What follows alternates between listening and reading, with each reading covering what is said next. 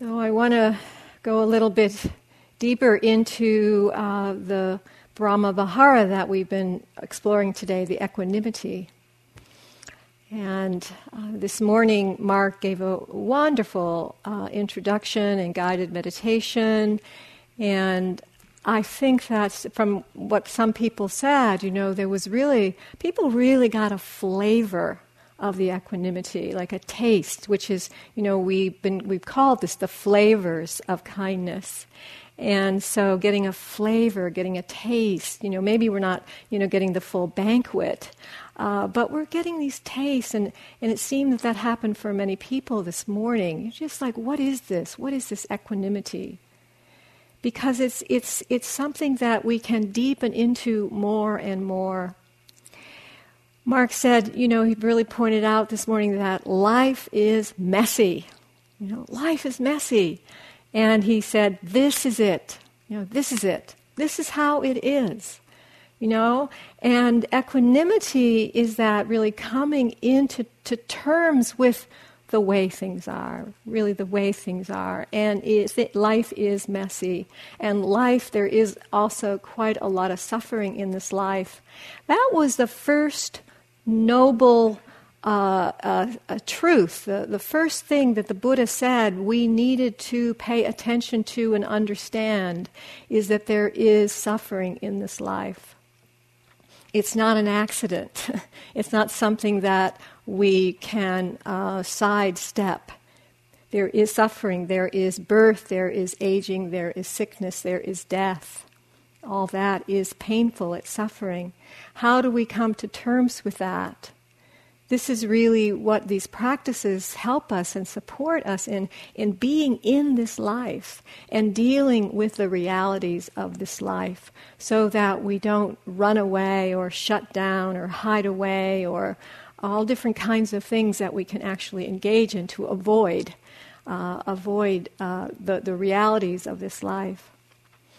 Today and yesterday, I was hearing many people's stories, in our meetings, in our individual meetings, and then the things people have shared in the hall as well. And my heart is so soft. My heart is so open from hearing all that people are dealing with and going through. There's so much sorrow. There's so much sorrow in our lives. It's like each person here carries some burden of sorrow. It's impossible to get away from that. There's this beautiful, beautiful statement by Henry Wadsworth Longfellow that I like to reflect on. He said, "If we could read the secret history of our enemies, we should find in each person's life sorrow and suffering enough to disarm all hostility." If we could read the secret history of our enemies, we should find in each person's life sorrow and suffering enough to disarm all hostility.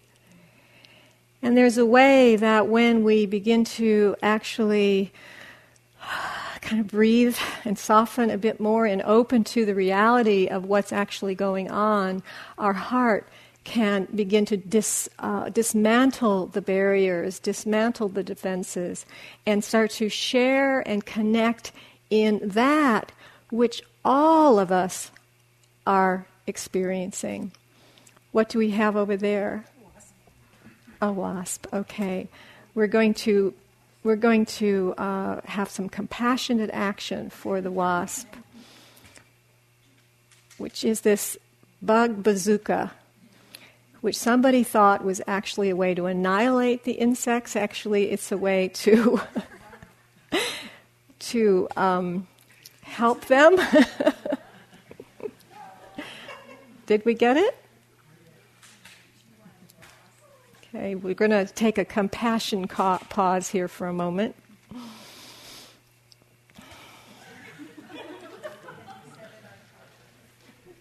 We'll do what we can to not harm the wasp.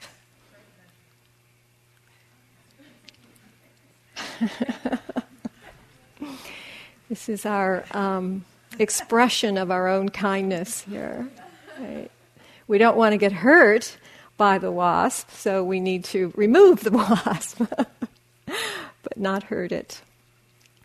So this beautiful kind of beginning to reflect on the way that we can begin to dismantle the barriers over our heart. One of the equanimity phrases is, whether I understand it or not, things are unfolding according to a natural law. And I love that particular phrase because it's whether I understand it or not, things are unfolding according to a natural law. The natural law is the Dharma. The Dharma is another word for the law or the order or the way things are, an intelligence that's much, much greater, vaster than this small little mind can understand. We can't conceptualize the vastness of what is actually going on here, the mystery of what goes on here. And yet what happens is not random. We think sometimes that there are just random things happening, that the Dharma somehow is random, but the Dharma is order, it's harmony, it's law, it's laws, the laws of things, the laws, the way the laws unfold. It's not random. And one of the things in the ancient teachings is the law of cause and effect, the laws of causes and conditions, that this comes about because of that. There are always causes for something to come into manifestation. Nothing comes into birth. Nothing gets born unless there is some condition or cause for that to be born. It's not a random universe. And as we start to feel and sense the way things are, we can sense more and understand more of this unfolding of these causes and conditions.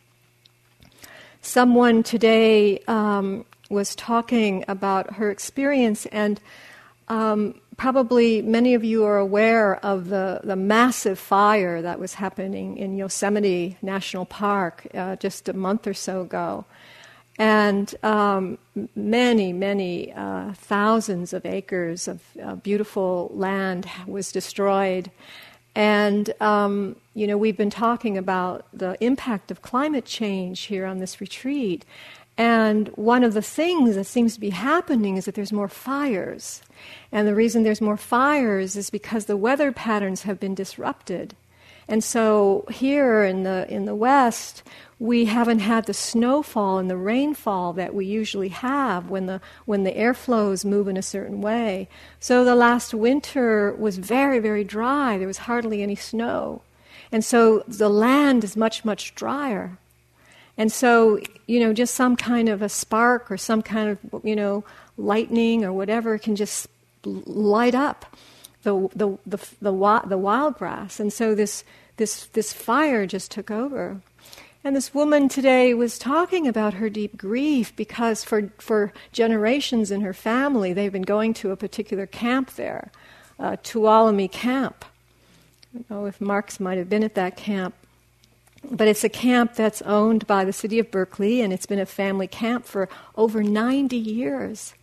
There's thousands of people and families that go there every year, and it's right on the edge of the Tuolumne River. And cabins and campgrounds and a family. And it just was destroyed, completely destroyed. And this woman was actually there with her family 2 weeks before it was destroyed. And it was so interesting when she spoke of it, and deep grief about it as well, because she said 5 generations of her family, have been going there. Families have been going there. And the tremendous loss, it's almost like it becomes part of you. These kinds of memories, these kinds of experiences that we've had over generations, they're kind of ancestral almost. They're in our blood, they're in our bones. And then just to have that gone, it's gone. And when she spoke about being there just a few weeks before, it was almost like a sacrament, it was almost like a sacred journey that she and her family had a chance to be on the land before it was taken, that one last time. And then, but the grief, that sense of loss, so strong. But there's a reason, it's not like it's a random thing. There was a cause for that. There was a condition for that. So how does the human heart, how does our human heart hold this pain? The pain of loss, the pain of suffering, the pain of birth and aging and sickness and death. Losing what we love, being separated from we love, not getting what we want. How does the human heart deal with this? And it seems that this practice of equanimity, at least for me, this has been one of my primary practices. This is one of the practices that has taken hold over the years, and I've worked very, very deeply with it because it's one that has worked for me. And it's this practice of equanimity that can actually help our heart hold the reality of what's actually happening in this world and in our life. And one of the things I really want to be sure people understand is that we don't have to be a fully awakened Buddha to experience equanimity. There are layers to equanimity. There are many, many layers. And I see our experience like an onion, and that we're peeling back the layers of this onion. And when we're dealing with our own pain and our reactivity and our sorrow and our loss and all the reactivity towards that, we're really just working with that most outer layer of the onion. We don't have to get all the way to the center of all the reactivity that we've ever experienced in our whole life and lifetimes. But it's just that moment where we experience ourselves getting reactive to something that's occurring, and that there's some mindfulness of that. There's some awareness of that right in the moment, and I can say, right, I'm getting reactive. Let me see if I can let go, breathe, and soften this resistance, this reactivity, right in this moment. And that's the practice of equanimity. One moment. This earlier Spring was speaking about the mindfulness and the equanimity, and that's how they come together. Because without the mindfulness, without the recognition of what's actually occurring in my experience, I'm not going to be able to respond in a wise and a skillful way. I'm not going to be able to bring my wisdom and my compassion to what's occurring. So if I say, oh yeah, my mind is really caught and I'm getting really reactive about this. Let's see if I can let go of this one expression of this reactivity. I may not get all the way to the core, but at least I can deal with what's occurring right in this moment. Another person was talking about waking up with a lot of pain, and having a condition of pain. And one of the first thoughts, kind of being tired and groggy, the first thought is, I hate this pain. Of course we hate the pain, especially if it's something that's been happening for a long period of time and it's really painful. So there's this kind of like, I hate this pain, and then the feeling of what's that like when I feel this hate? Because the pain is one experience that feels unpleasant, but the hate is another experience that feels unpleasant. One is in the body and one is in the mind. And if I'm not bringing a mindfulness to it, if I'm not aware, then I can add another layer of reaction to the hate, which is already a reaction to the unpleasant sensations in the body. And then I can be hating myself because I hate my pain. And then I hate myself and I judge myself because I've got shame and I feel guilt and look at I'm just such a mess, and then there's more judgment. And the Buddha speaks about this as the shooting the arrows, that the one arrow is the pain. That's because we have a body. That's because we have a mind. It's painful to have this body and have this mind. But he says we shoot the second arrow. And then we shoot the third arrow and the fourth arrow and the fifth arrow. Those are the ones that are unnecessary. Maybe we have to have that one arrow because we're human. But do we really need to shoot that second arrow? And that's the one we're looking at. That's the one we're working with when we talk about equanimity. But we need some kind of understanding We need some kind of mindfulness to know what that second arrow looks like, what that sounds like, how do I identify that second arrow? Which is usually some kind of judgment, some kind of negativity, some kind of guilt or, reactivity towards what's happening. There's just the unpleasantness of our experience. I feel really miserable. I really hurt, whether it's a mental kind of pain or it's a physical kind of pain. How am I holding that? And that's where the compassion comes along with the equanimity. The equanimity is the letting go of the reactivity. And as I do that, the heart is like, oh yeah, I really hurt. Yeah, and then, it's kind of, we can just sort of, rub ourselves or pat ourselves, rub our heart. Yeah, it's painful. It's hard here. It's hard in this experience. And we just feel that. That's what the experience is of being human. Being a human in this life. It's so easy to begin to idealize how we should be. Especially when we practice these Brahma Viharas, the purity of love, of loving kindness and compassion and joy and equanimity, and then we have these statues, the Buddha and Prajnaparamita, who are just, so still and powerful and, unmoving and nothing's bothering them. And we can start to imagine that somehow that's the kind of experience we're supposed to have. Somehow we're not supposed to be bothered. We're not supposed to have reactions. We're not supposed to even be shooting the second arrow. We can already pick that one up. Yeah, I'm not supposed to shoot that second arrow, right? How many people already had that thought? Right? Yeah. So something's wrong with that.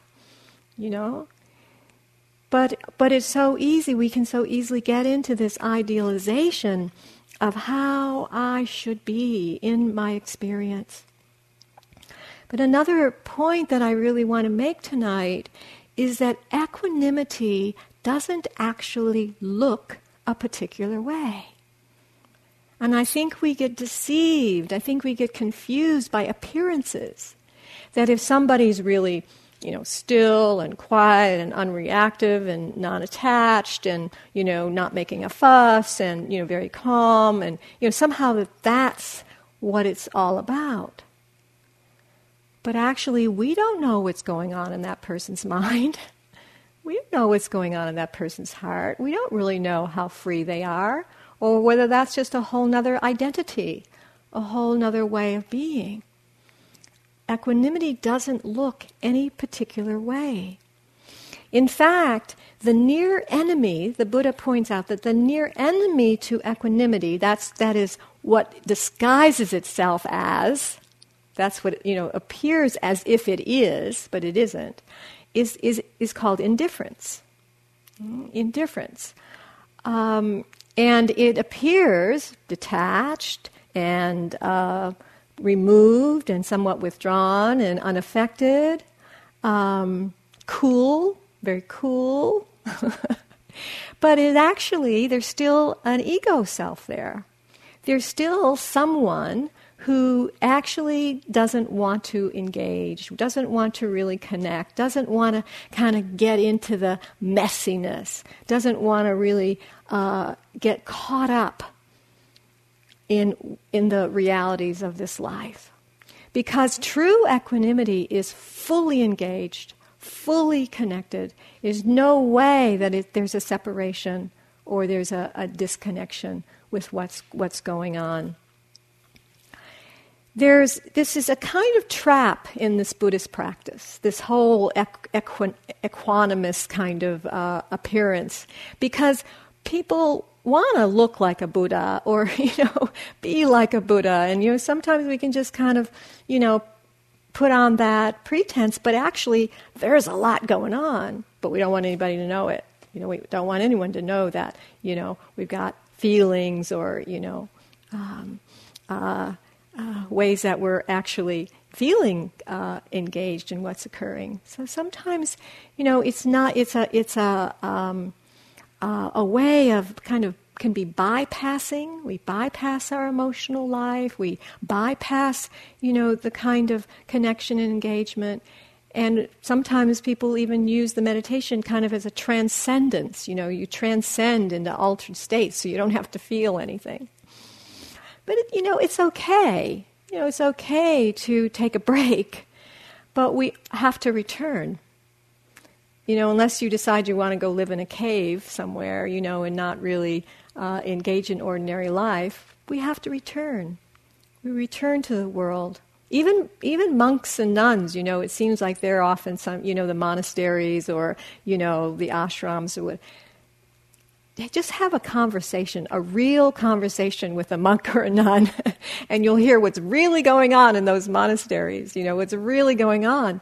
It's like there's not really an escape. It seems that at some point we're going to have to deal with our humanity in this body and this mind. There's a cartoon that I like, that I saw, where there's this monk who is in his black robes. He's sitting looking out at this beautiful landscape, and the cartoon shows the back of the monk. But it's kind of like, from a landscape of seeing the monk sitting on this deck looking at the landscape. But behind the monk is this screen with a painted landscape, and then behind the screen is just piles of junk. So anywhere that the monk would look, it would be beautiful. But right behind is just all the junk. So sometimes we can do that. We can just put it aside, and we need to do that sometimes. But it seems like it doesn't work for very long. Equanimity doesn't look a particular way, and it's also not a state that we're trying to arrive at. If it was a state that we were trying to arrive at, then it would look a particular way. But the thing with equanimity is that it doesn't exist by itself. And this is what I'm going to talk about a little bit here. It doesn't exist by itself. Equanimity is actually wisdom. It's an understanding. It's a knowing that understands the way things are. It's an understanding, a knowledge that understands impermanence. It understands that things arise and they pass. They come and they go. It's an understanding that there is suffering in this world. There's suffering being in a body. There's suffering being in a mind. And that if I hold on, if I cling, I'm going to suffer more. It's an understanding that it's not so personal. I'm not the only one going through this. We're all in this together. Right? It's part of our humanity. It's part of our universal connection. It's not so personal. I remember the very first time I was in a group on a retreat, and I was listening to other people talk about their experiences, and honestly, it was like I never knew at that point that other people suffered. It was the strangest experience. Somehow I thought I was the only one who had a suffering existence. And, I don't know how I, believed that for so long, because, you have to really be self-absorbed and, not looking out too much to see what's going on for other people. But it was really such a surprise to hear the deep suffering as people went around and spoke about their experience. And it was like, wow, I'm not the only one having these kinds of experiences, which is really one of the things that happens for Sangha. Happens for us in our community, is that we really start sharing the truth together. We start sharing the truth of our existence. So we bring this wisdom, the wisdom that knows how things are. And this equanimity in some ways is more of this kind of, this knowledge that is connected to the human heart of compassion and love and joy, the equanimity comes along with it and helps to ground the love. It helps ground the compassion. It helps ground the joy so that we don't get so carried away in our reactivity and our attachments and our desire. Because we know, because we understand that things come and go. It's not so personal. Equanimity all by itself, and you may have experienced this a little today, is actually kind of dry and very cool. It has a quality of indifference to it. It has a quality of detachment and being withdrawn. It's almost intellectual. There's almost kind of this very cool intellectual, things are as they are. Things are as they are. No matter how much I want it to be different, things are as they are. And somebody said earlier, it's like they remembered when their mother used to say to them, yeah, they're suffering, get used to it. It's like, that's how it is here, And it's almost like equanimity can have that, it doesn't have that kind of edge. But, true equanimity, it's very cool, very cooled out. So it needs to have the heart. It needs to have the compassion and the love and the connection and the engagement and the joining with the compassion, joining with the passion of what's occurring. So it works together with what's happening here. So equanimity is this non-reactive mind, but there are layers to it. There are layers to it.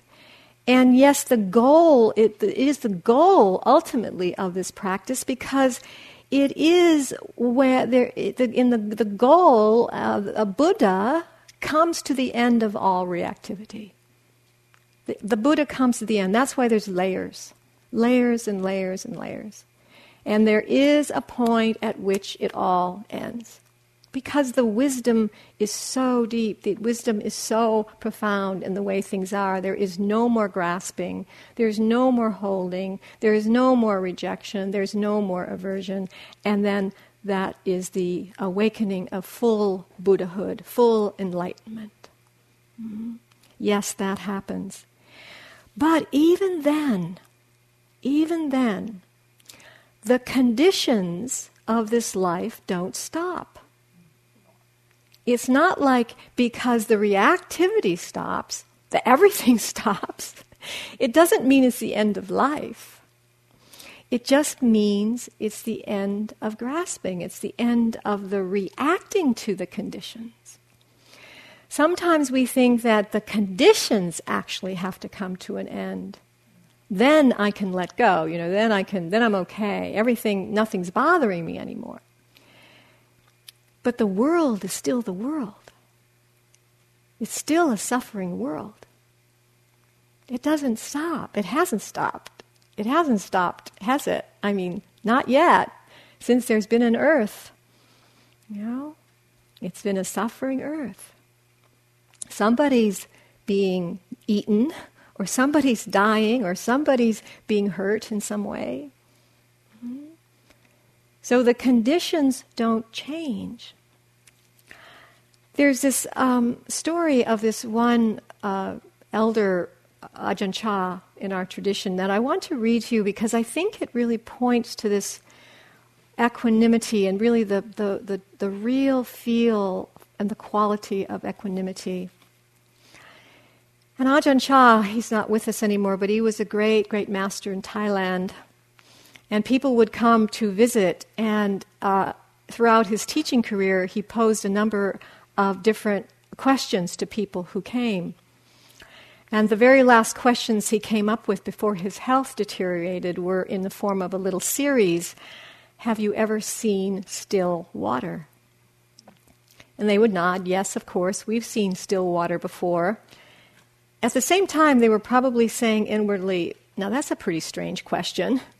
But outwardly, everybody was very respectful to Ajahn Chah, as he was one of Thailand's great meditation masters. And then he would ask, well then, if you've seen still water before, have you ever seen flowing water? And that also seemed a strange thing to ask, and they'd respond, yes, we've seen flowing water. And then he would say, so did you ever see still flowing water? No, that we've never seen, they said. And he loved to get that bewildered look. Ajahn Chah would then explain that the mind's nature is still, yet flowing. It's flowing, yet it's still. He said the mind of awareness itself is totally still. It has no movement. It is not related to all that arises and ceases. In itself, it is silent and spacious. He said sights and sounds and smells and tastes and touch and thoughts and emotions flow through that stillness, flow through that space. Problems arise because the clarity of the mind gets entangled with these impressions. The untrained heart chases after these things. So he says we train the mind to know those sense impressions as sense impressions and not get lost in them. He says our practice is simply to see this original mind, which is already peaceful. Just this is the aim of this difficult practice.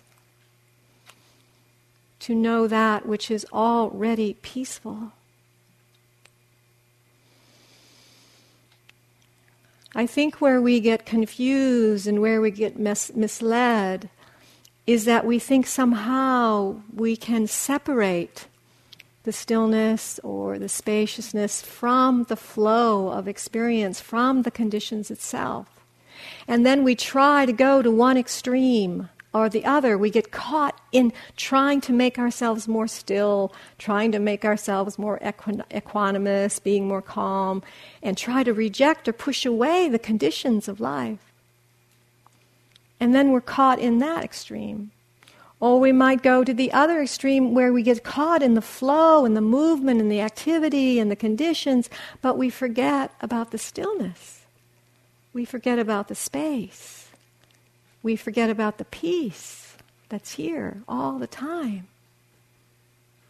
That which is sometimes we call the ground of experience. And that they flow together. Still flowing water. Still flowing water. Like Spring was talking the other night about Prajnaparamita, the mudra of how can we hold both? How can we hold what seems to be polarized or opposite? But yet that is what we are being asked to do. How do we hold? How do we know that deep peace, that deep stillness, and yet not hold it in a way that we separate or cut off or shut down from the expression of life, the flow of life? A teacher, Trungpa Rinpoche, also one time put up a white flipboard, big white chart in the front of the room of his students, and on the chart he drew an upside-down V. So it was a big white piece of paper, and at the top it had an upside-down V in black pen. And he said, "What is this?" And so, people thought, oh, well, okay, it's a bird. It's a bird flying through the sky. That's all they could come up with, this bird flying through, or, a V on the paper, but, a bird flying through the sky. And Trungpa said, no, it's the sky with a bird flying through it. It's the sky with a bird flying through it, because what happens is our mind can tend to get fixated on the conditions, and we lose a sense of the space. We lose a sense of everything else that's here. We get caught in the thing or the particular that, that, I need that, I want that. But what about all of this? What about the vastness of this universe, of this experience? There's so much here. I saw this quote, "Fireworks do not disturb the night sky." Fireworks do not disturb the night sky. It's kind of like that. It's all happening. But there's that which does not get disturbed. That which is untouched, that which is unmoved, that which we are. We are that, the stillness and the flow. The stillness, the peace, and the mind and the body that's moving and having experience and having responses. This is what we're trying to get a sense of when we're talking about equanimity. Ajahn Sumedho, another one of the great teachers in our tradition, he says that the mind is like space. There is room in it for everything or nothing. We always have a perspective once we know that space of mind, its emptiness. Armies can come into the mind and leave, butterflies, rain clouds, or nothing. All things can come and go through without us being caught in reaction or resistance. All things can come and go through that space, the spacious mind. Armies, wars, fires, conflict, love and joy and delight and pain and sorrow, and all of it. Or none of it. Consciousness is so profound, so vast, all moving, all coming through. This is what we're wanting to get a feel for. Otherwise, we'll try to get a particular kind of experience. We'll try to be a particular way. We'll try to mold ourselves into being something. But we don't yet have enough understanding. So we want to just keep letting go. Practice, let go, work with our heart, be kind, be spacious as much as we can. I think we said once, fake it till you make it. Just really continue to involve ourselves with these practices and that which are going to guide us and lead us towards this deep wisdom. This world, the Buddha said, this world is really just these 8 worldly winds. It's just winds blowing, pleasure and pain, gain and loss, success and failure, praise and blame. That's this world, right? Blowing pain and pleasure, gain and loss, success and failure, praise and blame. Is there a way to just let those winds blow? Just let the winds blow and not have them, so we don't get so caught up in it all. This is the wisdom of the Buddhas. I have this here. This is a little story. There was a well-known scholar who practiced Buddhism and befriended a Chan master. Thinking that he had made great stride in his cultivation, he wrote a poem and asked his attendant to deliver it to the master who lived across the river. The master opened the letter and read the short poem aloud. And this is what it said. It said, "Unmoved by the 8 worldly winds, serenely I sit on the purplish gold terrace." He was proclaiming his attainment to the master. A smile broke on the lips of the master. Picking up an ink brush, he scribbled the word fart across the letter and asked that it be delivered back to the scholar. So it went back, and when the scholar saw this, he was upset and went across the river right away to reprimand the master for being rude. The master laughed as he said, "You said you were no longer moved by the 8 worldly winds, and yet just one fart you ran across the river like a rat." You ran across the river like a rat. Yes, many, many layers to our equanimity. Many practices. It seems that we need a firm ground, and this is this mindfulness practice, our awareness practice, the sitting posture. It gives us some kind of sense of a firm ground. Yeah. And the firm ground, it's almost like I looked up the word for this because I didn't know what this was called, but you know those kind of plastic blow-up dolls that have the sand in the bottom, and then you can kind of knock them over. I guess you also can use them kind of as punching bags because they knock over, but then they come back up because they have sand. They're grounded. They're firmly established. They're called bop bags. I didn't know that. They're called bop bags. So you can bop them, but then they come back. And you bop them and they come back. And it's a little like that, actually. We're trying to feel and know a kind of inner capacity and inner resilience so that when we get bopped, yeah, maybe we'll fall over, but there's some kind of ground, firmness where we come back. We can come back. And we're learning that the tools and the resources, how do we have that resilience so that we can be upright again? That we're not just falling over and then, we just fall into the hole and we're gone. How do we do that? It seems that the equanimity is the resource for us, the wisdom, the understanding, the ground, the firmness, knowing that place of refuge, knowing that place of peace, knowing that place of stillness, somewhere we can return to. We can return to. And the space of our awareness that can just allow everything to move through. We're not so caught. We're not so bound up in the experiences that happen. Someone asked the Dalai Lama, this wonderful Dalai Lama, he said, do you get angry at the Chinese? The Chinese government that invaded his country and a lot of torture and killing and ruining the monasteries and trying to,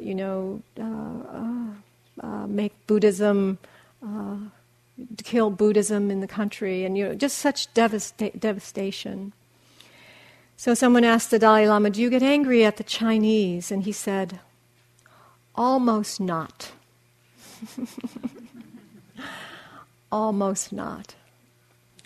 He said, "There are enemies, but we learn not to hold them as our enemies." There are enemies, but we learn how to hold them so they're not our enemies.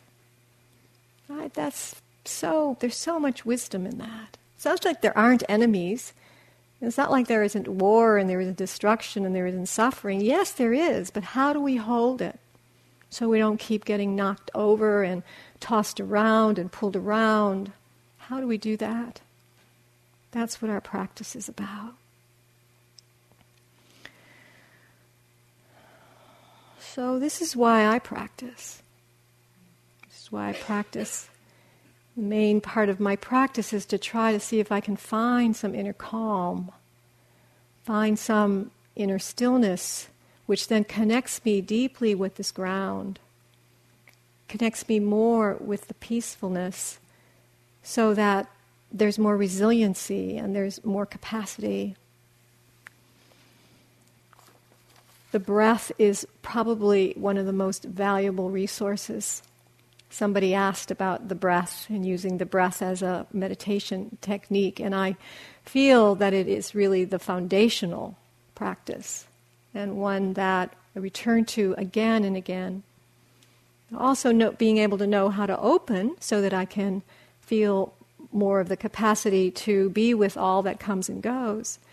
But the breath, the Buddha taught a whole practice called anapanasati about the breath, just staying with the breath. And the breath is what helps us connect and calm and still ourselves in the face of all of this turmoil, all this chaos, all the difficulty. And Thich Nhat Hanh, another wonderful master who is still teaching, he has some wonderful phrases when he teaches this anapanasati practice. And I just wanted to say some of the phrases as I bring this talk to an end, so we feel this kind of sense of the possibility of the resources for us to connect with this stillness, with this inner peace. And we can use the breath as a way to connect, to find that ground. We begin, this is Thich Nhat Hanh, he says, begin with breathing in. I am aware, I am breathing in. Breathing out, I am aware, I am breathing out. Start with that. Breathing in, I'm aware that I'm breathing in. Breathing out, I'm aware that I'm breathing out. Breathing in a long breath, I know I am breathing in a long breath. Breathing out, I know I am breathing out a long breath. So simple, so beautiful. Breathing in, I am aware of my body. Breathing out, I smile to my body. Right? Breathing in, I am aware of my body. Breathing out, I smile to my body. Breathing in, I am aware of my body. Breathing out, I calm the activities of my whole body and release any tension in my body. Breathing in and breathing out, I calm the activities of my whole body and I release any tension in my body. Such a basic and simple practice. Breathing in, I am aware of the energy of joy. Breathing out, I smile to the energy of joy. Breathing in, I am aware of the energy of happiness. Breathing out, I smile to the energy of happiness. Breathing in, I observe letting go. Breathing out, I observe letting go.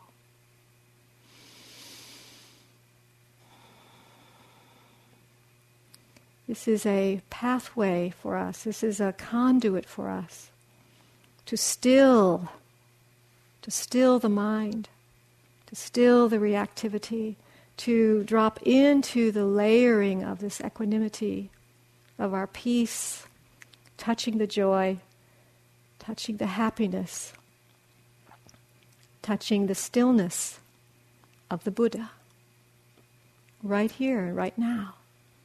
It's not far away for us. So let's just sit together for a moment as we breathe in and breathe out.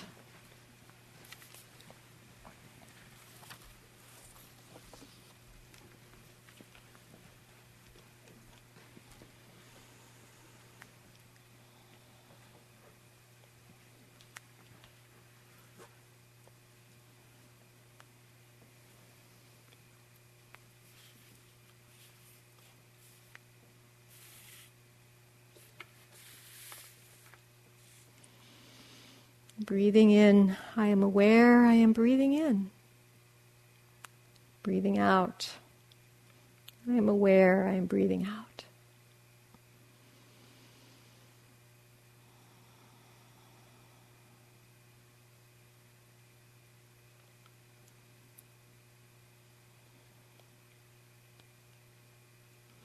May all beings know the deepest peace.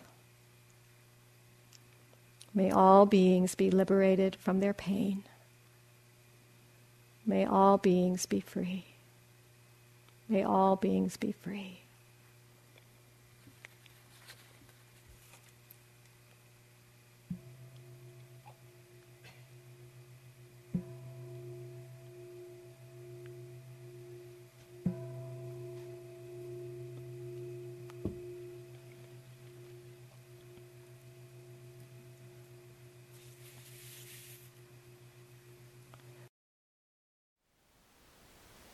Thank you for listening.